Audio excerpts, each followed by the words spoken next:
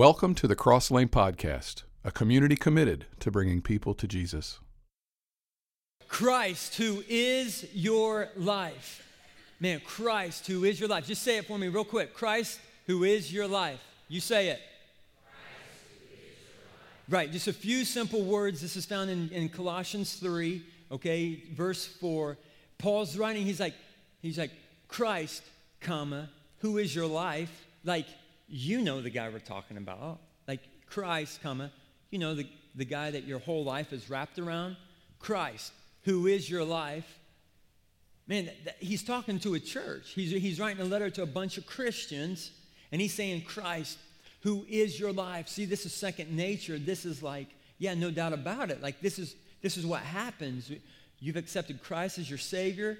Yeah, like, your life then is revolving around Christ. Like, this is a no-brainer for Paul. He's writing, Christ, who is your life. I got a news flash for you. There is a mighty, strong, gravitational pull towards ourselves. Maybe some of you didn't know that. Now listen, don't be elbowing your spouse now. I'm talking to all of us, all right? Gravitational pull towards ourselves, okay? Huge. It's all about me, right? Now listen, this enters the church as well. This enters into our reading of Scripture as well, this gravitational pull towards ourselves. Now, Augustine wrote it like this. He said, if you believe what you like in the Gospels and reject what you don't like, it is not the gospel you believe, but yourself. Now listen, I don't want to be responsible for a gospel that I want to believe in because it just won't end good. But there is a gravitational pull within us all towards ourselves, right? Paul's writing, Christ, who is your life, meaning it shouldn't be a gravitational pull towards yourself anymore. You should be wrapping your life around Christ. You see, there's an alternate way to live. There's an alternative way to living selfish and self-focused. Because all that produces is nothing good. The fruit of that is envy, jealousy, anger, slander. I mean, it's just nasty stuff that produces. And Paul's saying there's an alternative way to live, and that is to having a mind and heart centered on Jesus Christ, the heavenly realms. And so if you read Colossians 3 this week, that's not our text for today, but if you just write that down so you can read it later this week, Colossians 3, he continues to tease this out, and he says, like, don't lie, put off the old self, put on love, let the word of Christ dwell in you richly, and do everything in the name of the Lord Jesus Christ. And so he's just explaining this. Guys, this is what transformation is. And this is the heartbeat of the New Testament, that we would be transformed. That you cannot get around this. You can't bend it to say something else. I mean, the heartbeat of the New Testament is transformation. That you will come off of your old sinful self, the old Adam, and under the new Adam of Jesus Christ and be made new. Now, if you look up the word on Google, the word transformation, you're just going to see that it is a thorough or dramatic change in form or appearance. Life of a transformation should be evident. I mean, there should be objective evidence in your life if you're a follower of Christ. Now, don't hear that there's a bunch of rules and obligations to live by. In Galatians, God says, God is pleased. I think Christians forget this sometimes. Like, even if you follow Christ for a while, you forget this.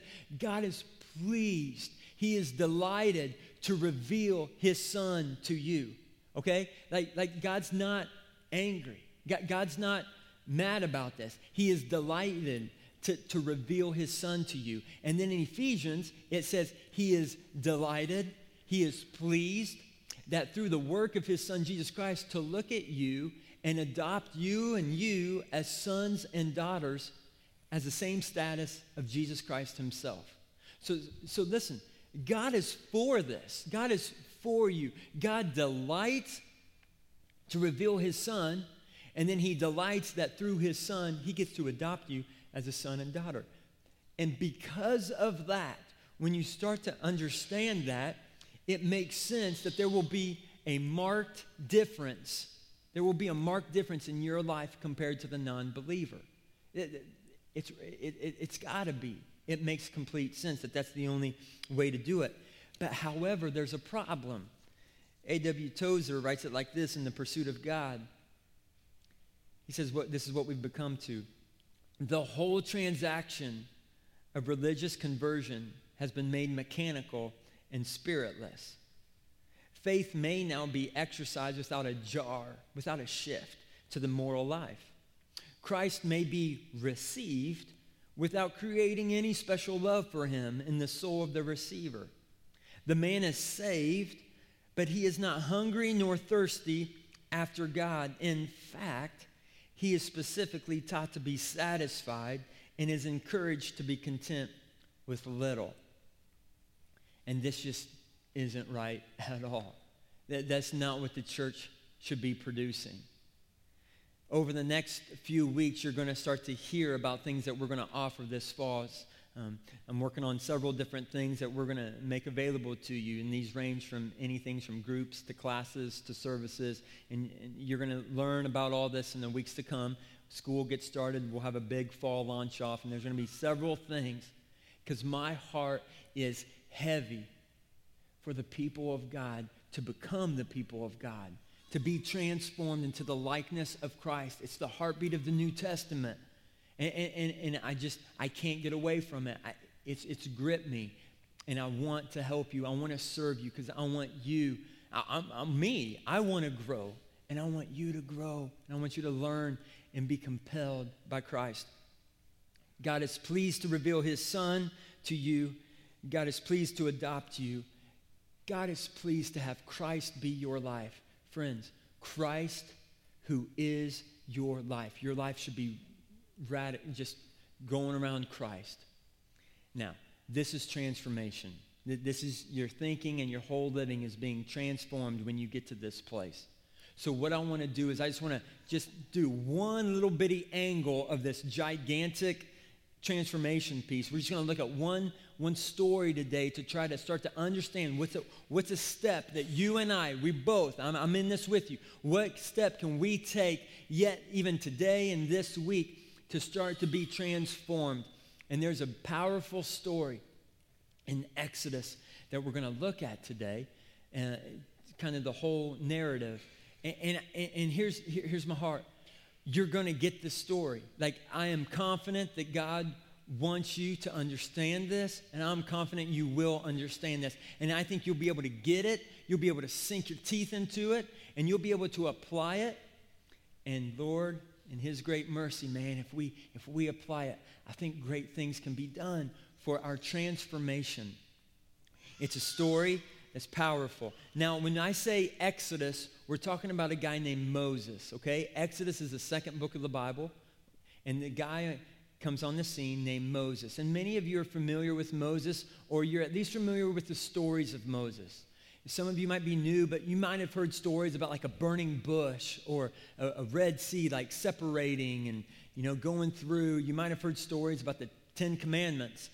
All these stories, there's so many of them. They all have this common denominator, and that's Moses. Moses and Exodus is an incredible read, okay? So again, I'm just going to be writing down these scriptures today. You've already got Colossians 3. Just write down the book of Exodus. Just read that this week, okay? But there's incredible stories. And what we're going to do today is, obviously we can't unpack it all. I would love to, but that would be about a 50-week series, you know what I mean? Which maybe, one day that could happen. Listen, here's the deal. The stories that we will kind of skip over, whatever, all point to this great transformation story. So let's get into it. So I'm just going to kind of tell you this story as a storytelling, so you can kind of just follow along like that. But there's a burning bush in chapter 3, and that's what it gets Moses' attention, right? A burning bush, but yet the bush is not being consumed. So this is very fascinating, and Moses is struck by it. And Moses comes to it, because he heard his name. And he takes off his sandals because, whoa, this is holy. Like, man, this is an incredible experience. It's holy. And God tells Moses, hey, I want you to be the leader. I want you to go to Pharaoh and set my people free. I mean, I want you to go lead my people to freedom out of slavery. And Moses responds with a pretty humble response. He just says, whoa, whoa, whoa, whoa, who am I? And God answers, he says, wait, my presence will be with you. I will go with you. You just need to go, and this will be a sign. You're going to be worshiping on this mountain in no time, you know. God is basically saying, Moses, chill. My presence is enough. My presence will be with you, and because my presence is with you, you'll be a strong spiritual leader, and the people will follow you because they know you, and they know that I am with you, and it will be clear, and you'll lead. Like I'm with you. My presence will be with you. And Moses didn't think that was enough. I don't know. I mean, God, I know you made everything. I know you got like this bush burning, but it's not really burning. Like, that's crazy, and you're talking to me out of it. Wow. But God, I've got something that you probably didn't think of.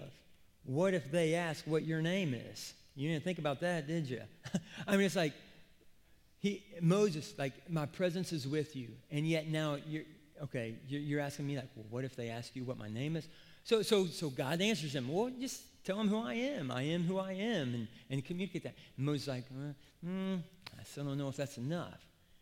And so Moses decided, presence isn't enough. I need signs. I need wonders. I need sparkly. I need like majestic. I need some things that just are clear. I need signs. And so God's like, okay, throw your staff down. And Moses throws the staff down, and it becomes a snake. And he runs and screams like a girl, like I would do. And then he tells Moses to pick up the snake by the tail, which I think is the greatest faith test in the whole Bible. Pick up a snake by a tail. Wow. Okay. So he picks it up, and it becomes a staff again. Whoa, that's pretty cool, right? And then he says, hey, put your hand in your cloak, pull it out. Whoa, leprosy, put it back in. Pull it back out. Whoa, it's healed. Like, this is cool, right? Like, man, he says, hey, go grab a barrel, grab some water in it, and then dump it out on the ground, and it'll become blood. Like, man, wow, okay. I don't know if that's enough, though, yet. Well, God, I have a problem. I don't really have eloquent speech. I'm not a good talker. God says, are you kidding me? Who made the mouth? Who made man?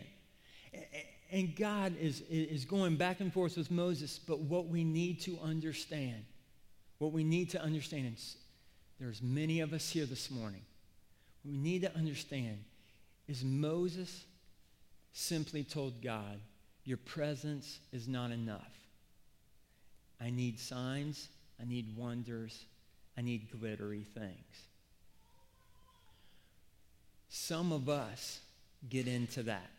We might have this holy experience of being baptized, but then when we start to move on, we're like, wait, I need some signs and wonders, and I need some glittery things. Your presence, God, what's that mean? That's not enough for me. At this point, you might want to write this down. I don't know. Yeah, at this point, this is what's preaching to me. At this point, Moses knows more about God than he knows of God. Okay? Moses, in chapter 3, knows more about God than he knows of God. And I would just like to say that anytime you know more about God than you know of God, you're going to ask for glittery things. And you're going to ask for things. Why? Because there is a gravitational pull in you, and you are scared to death to look like a fool in the world because you now follow Christ. And so now when you only know about God, you're like, man, God, I don't know. Me. I'm going out to the world. What if the world, anytime you know more about God than you know of God, the gravitational pull is going to be to yourself, and you're going to want you're going to want glittery, and you're going to want things to show up, and you're going to want to keep asking God for things. Now, 33. Exodus 33. There's been a lot that happens between 3 and 33. But we get to Exodus 33, and there's a shift happens, and it's powerful. Moses is in a tent meeting with God, okay? I'm just going to give you a little quick story. That Moses is meeting with God to get the 10 Commandments, okay? But during that, down at camp, Aaron, who is Moses' partner, is down with the Israelites, and they're like impatient. They're like, woo, we want to worship. We want to worship something. Let's make a gold calf and worship it, which is a big no-no. So there's a big mess, and you can read about it. But the end of it is so Moses now has this meeting with God, and he's like, God, don't be angry with us. I don't know what the heck happened down there, but we're getting it straightened out. Please, please. And God looks at him and says, okay, you're going to get to go to the land, the promised land. Dude, the promised land's got milk and honey. Come on, baby. Like, dude, that is awesome, right? Like you are being drawn to the promised land. And God says, hey, man, you're going to keep your glittery things, dude. I'm going to send you angels. An angel will take you. You'll probably see some cool glittery things along the way because I know you and your signs and how you want to not look like a fool. But you're going to get to go to a promised land, and you've got an angel going to go with you. But yet, Moses has a response. And Moses responds to him, if your presence doesn't go with us, don't send us. If your presence doesn't go with us, don't send us. Wait. You got crazy stuff though, man. You got an angel, you got promised land coming. Yeah. Don't care about that stuff. If your presence doesn't go, I'm not interested. I don't want to move without you. Wait. In chapter 3, the presence of God was not enough. I needed more things. Chapter 33, I don't need anything. The presence of God is everything. This is transformation. This is like, whoa. Like, no, I don't care about that stuff, God. I just want you. So here's what we can say about this statement over here. That now, through these 30 chapters that we just simply can't dive into, a lot happens. And now in chapter 33, Moses knows more of God than he knows about God. And when you know more of God than just about God, you don't desire anything but the presence of God. It's crazy. It's powerful. Moses could have easily been swept away. I mean, seriously, like, glory, hallelujah, baby. I got a burning bush right here calling out my name, telling me to go do things. I start my walk. Dude, plague, locust, boom, frogs, boom, another locust. Oh, hey, Red Sea. Yeah, we're strolling up through this, baby. Hey, oh, you want some water in a desert? Kapow, kapow. Rock, water coming out of it. Drink all you want, dude. Come on. Shake what your mama gave you, dude. I am all that. Like, it totally makes sense. Like Moses would have had every right to just get carried away by it, to be swept away by the things of God. And you and I probably would read that story and be like, well, yeah, it kind of sounds like another Bible story, kind of sounds like another tale of today. We get swept away by the things of God. But Moses got swept away by the God of these things. And so in all these chapters, he didn't get carried away. He was just like, man, God, this is amazing. And he gets to know the Lord. Friends, listen to this. This is a huge test for you and me today. If you and I put ourselves into this story, we're going to find ourselves somewhere between 3 and 33 probably. Well, we definitely are. Some of you might have said, oh yeah, dude, I got saved, man. I was baptized. Now I got some business skills. My business is going good. I got $50 bills going everywhere. Like, I'm good. And are you really being swept away by the things of God? My status, we're growing, we're doing great. Are you going to be swept away by that? Seriously? Are you going to be swept away by the God of those things? Man, God, your grace and mercy is blowing me away with what you're enabling me to do with my business. And man, this business, take it or leave it, dude. But I just want more of your presence in my life. What you're doing through me, this is crazy. Just, God, have glory from it. Have glory from it. You know? My family, hey, look at me. Our family, we're doing this and this and this. Really? Or, God, thank you so much for this family. I know what you're trying to do. I know what you're trying to create. I know what you're showing us. Man, I can't thank you enough, God, for revealing yourself to me through these things. Listen, you are either swept away by the things of God, or you're swept away by God of all these things. Moses found himself in chapter 33 saying, man, I've seen all this stuff, and I know of God, and I'm just saying I don't want to move without you, God. I don't want to move without you. If your presence doesn't go, I'm not going. If your presence goes, I'm going. If you go there, I'm going there. I'm not leaving you. And what Moses did was he started a train of followers of Jesus from that day to even yet today, who have that burning desire, who yearn for more of God in their lives and want to pursue. Because what Moses had done was, not only was he being revealed by God certain cool things, he was actually saying, man, I know you more, but yet it makes me want to know you even more. You satisfy me, but yet you leave me unsatisfied. I want more. I want more of you. And listen to this. We can just go on through this, take a little journey, and this is just a little bit of it. Psalm 42. As the deer pants for streams of water, so my soul pants for you, my God. My soul thirsts for God, for the living God. When can I go and meet with God? This isn't a happy psalm. This is a psalm of oppression. This is a, where are you, God? Psalm. Some of us are probably there this morning. Where are you, God? But do you hear the tension in that? That it's, I'm not satisfied till I have your presence and know where you're moving. It's not wanting things to shift. It's wanting to know that, God, your presence. I'm hungry for you, more of you. Keeps going. Psalm 63. You, God, are my God. Earnestly I seek you. I thirst for you. My whole being longs for you because your love is better than life. My lips will glorify you. I will be fully satisfied as with the richest of foods because you are my help.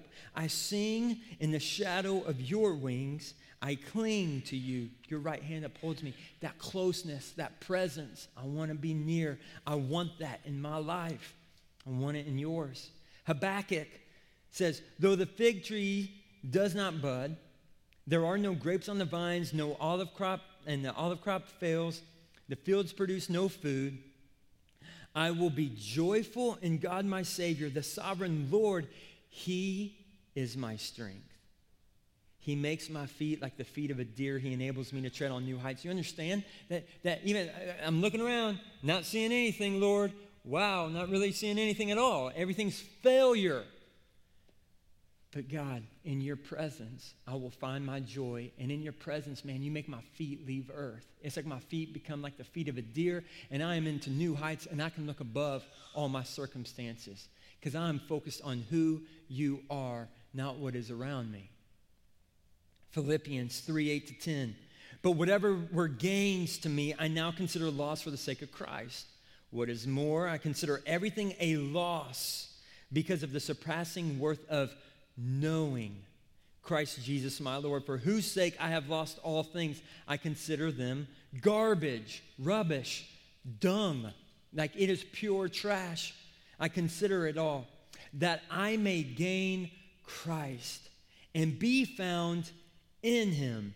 I want to know Christ, yes, to know the power of his resurrection and participation in his sufferings. This is Paul writing this. This is Paul who shipwrecked faith and bit by snakes and healing people and seeing crazy things happen. And he's the one writing, man, I want to know you. See, it's a tension. It's like, I know you, but I want to know you more. And now that I know you more, I yearn for more. Man. And this continues through the early first centuries. Our church fathers continue to write. Augustine wrote this, how sweet all at once it was for me to be rid of those fruitless joys which I had once feared to lose. You drove them from me, you who are the true, the sovereign joy. You drove them from me, and you took their place. You who are sweeter than all pleasure. Man, I want that. John Owen writes this, oh, to behold the glory of Christ. Herein would I live. Herein would I die. Hereon would I dwell in thoughts and affections until all things here below become as dead and deformed things, in no way calling for affectionate embraces.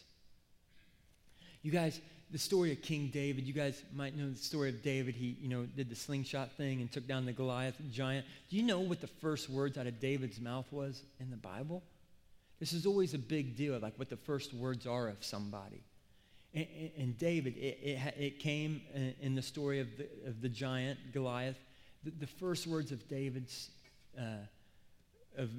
off his lips about the giant were, what's in it for me?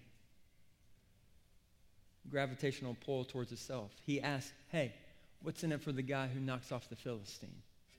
What's in it for me? Because we start out so selfish. But yet by Psalm 16, David's writing, apart from you, I have no good thing. And later on in that psalm, he writes, my joy is simply found in your presence. And in your right hand, you hold all my eternal pleasures. Man, this transformation, this powerful move in the soul, it happens. It happens. It's what God wants. My question is why today does this just seem so rare among us? I mean, when did we become so dissatisfied with yearning for Christ? When did we become so content with so little?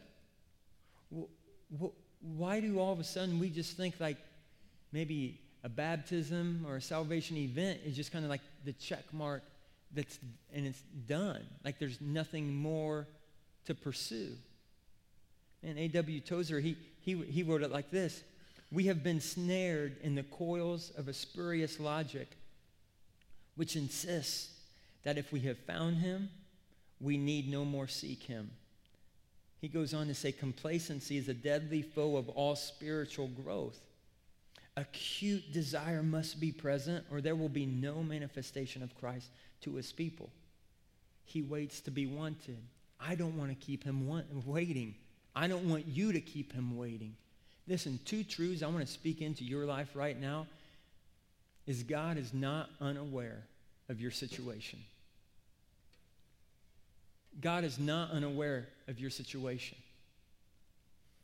And God has not forgotten you. He has not forgotten you. He's just waiting to be wanted. He's waiting to be yearned for.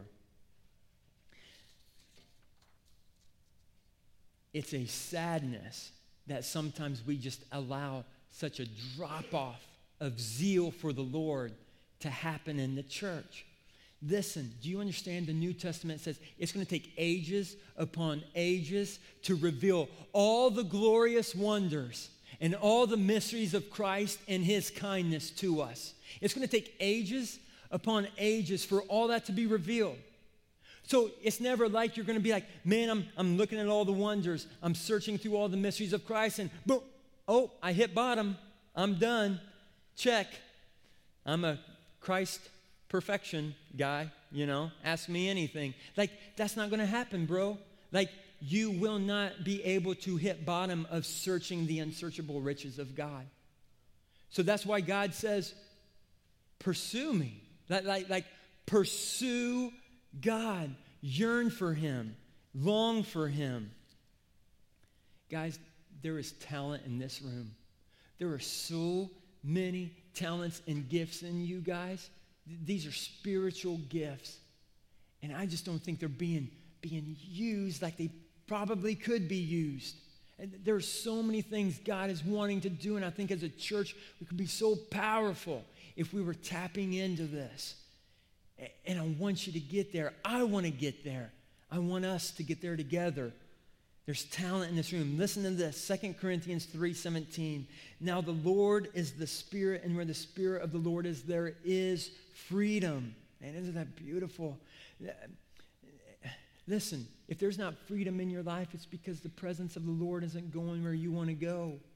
That you're blocking yourself. You're saying, man, I want to become this. I want to become this. But if you're not going where the Spirit of the Lord is going, if you're not present with the Lord, you're blocking yourself and you're not going to get there. So then you're becoming frustrated that you can't become who you long to be, but yet it's you who's stopping yourself. Man, where the Spirit of the Lord is, there is freedom. And then it goes on. Listen to this.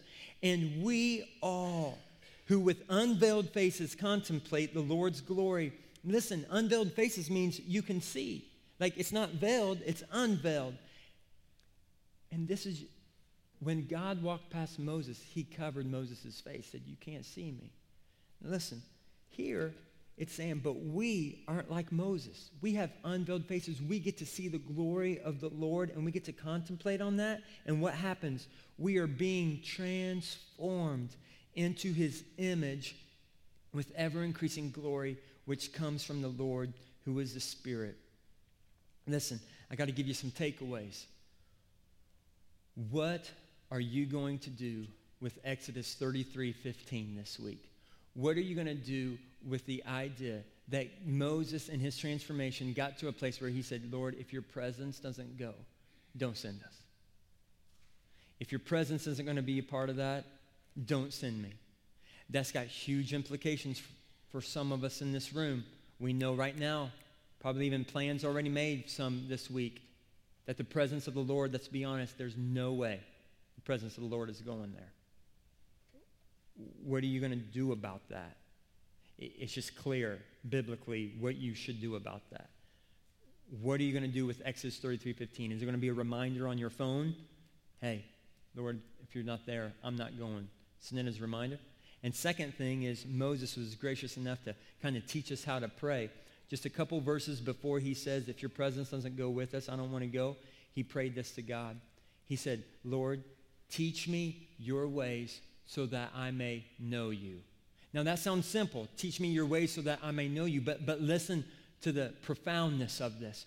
There's been 30 chapters where he's been learning the ways of God. He's been learning what God's heart is. He's been seeing it firsthand. So, and now he knows God, but yet he's still not satisfied. So he says, teach me another way. Teach me in one of your other ways, God, that I may know you.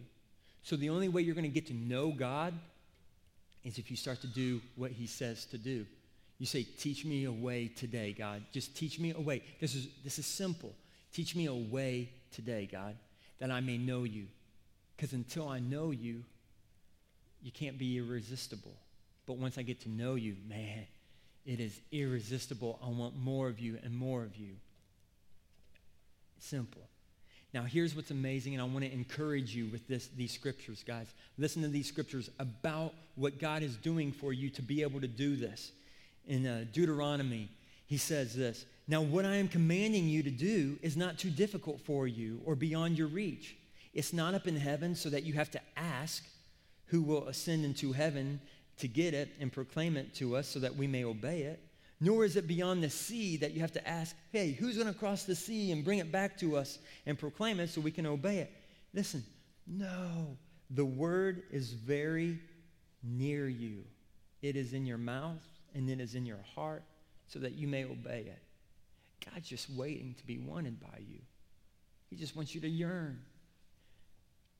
In Acts, we basically read the exact same thing. It says this, God did this so that they would seek him and perhaps reach out for him and find him.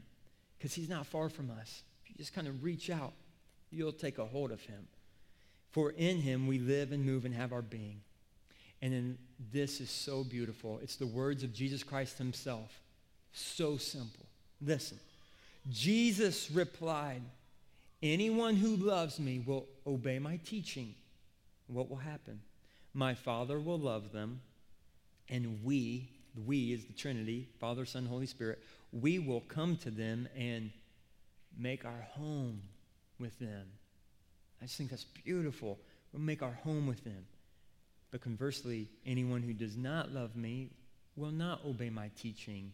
And you can finish the formula. We won't come make our home with them. The presence of the Lord. You don't want to move without it. You don't want to go where it's not going. The story of Moses became really clear to us yet this couple weeks ago through one of our sons. Stephanie and I got to go a couple weeks ago up to Michigan for a little getaway for an anniversary. That's right, 15. Come on. That's right. No. I'm still like, yes, how did I land her? I mean, I do have some game, but hey, 15 years old. So we've been wanting to get up there. And so we got to go up there to Michigan, and thankful for our parents who will watch our kids for us and let us get a loan. But our fourth, he's 2 years old. His name's Matthias. When we drop them off, of course, we're excited to get away, but we're also, you always kind of bummed to leave them too. And so we wanted hugs.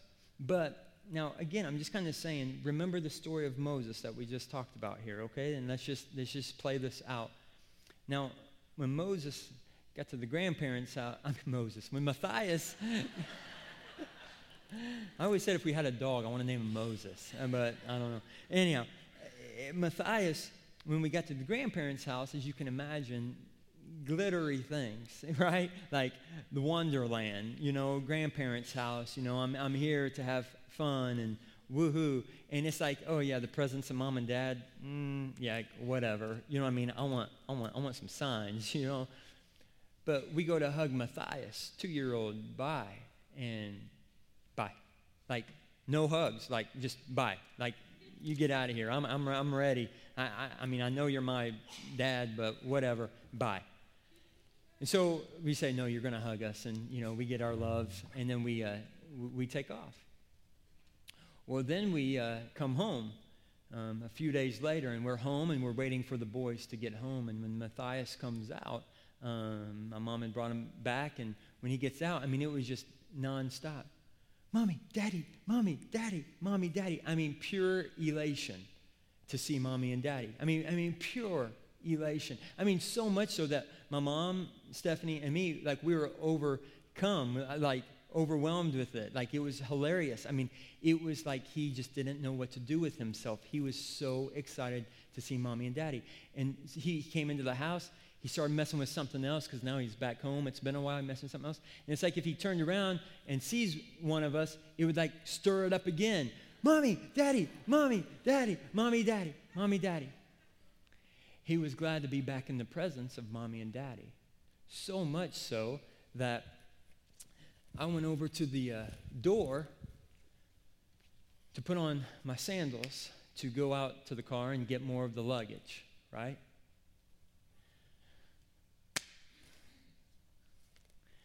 So I put my sandals on, and Matthias is across the room, and he catches eye of what I'm doing.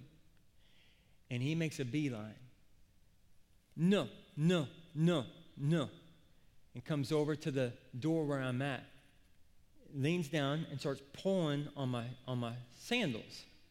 And so I'm like, okay. I take them off, and no kidding, true story. He gets those sandals, and he throws them across the room. He says, no, no.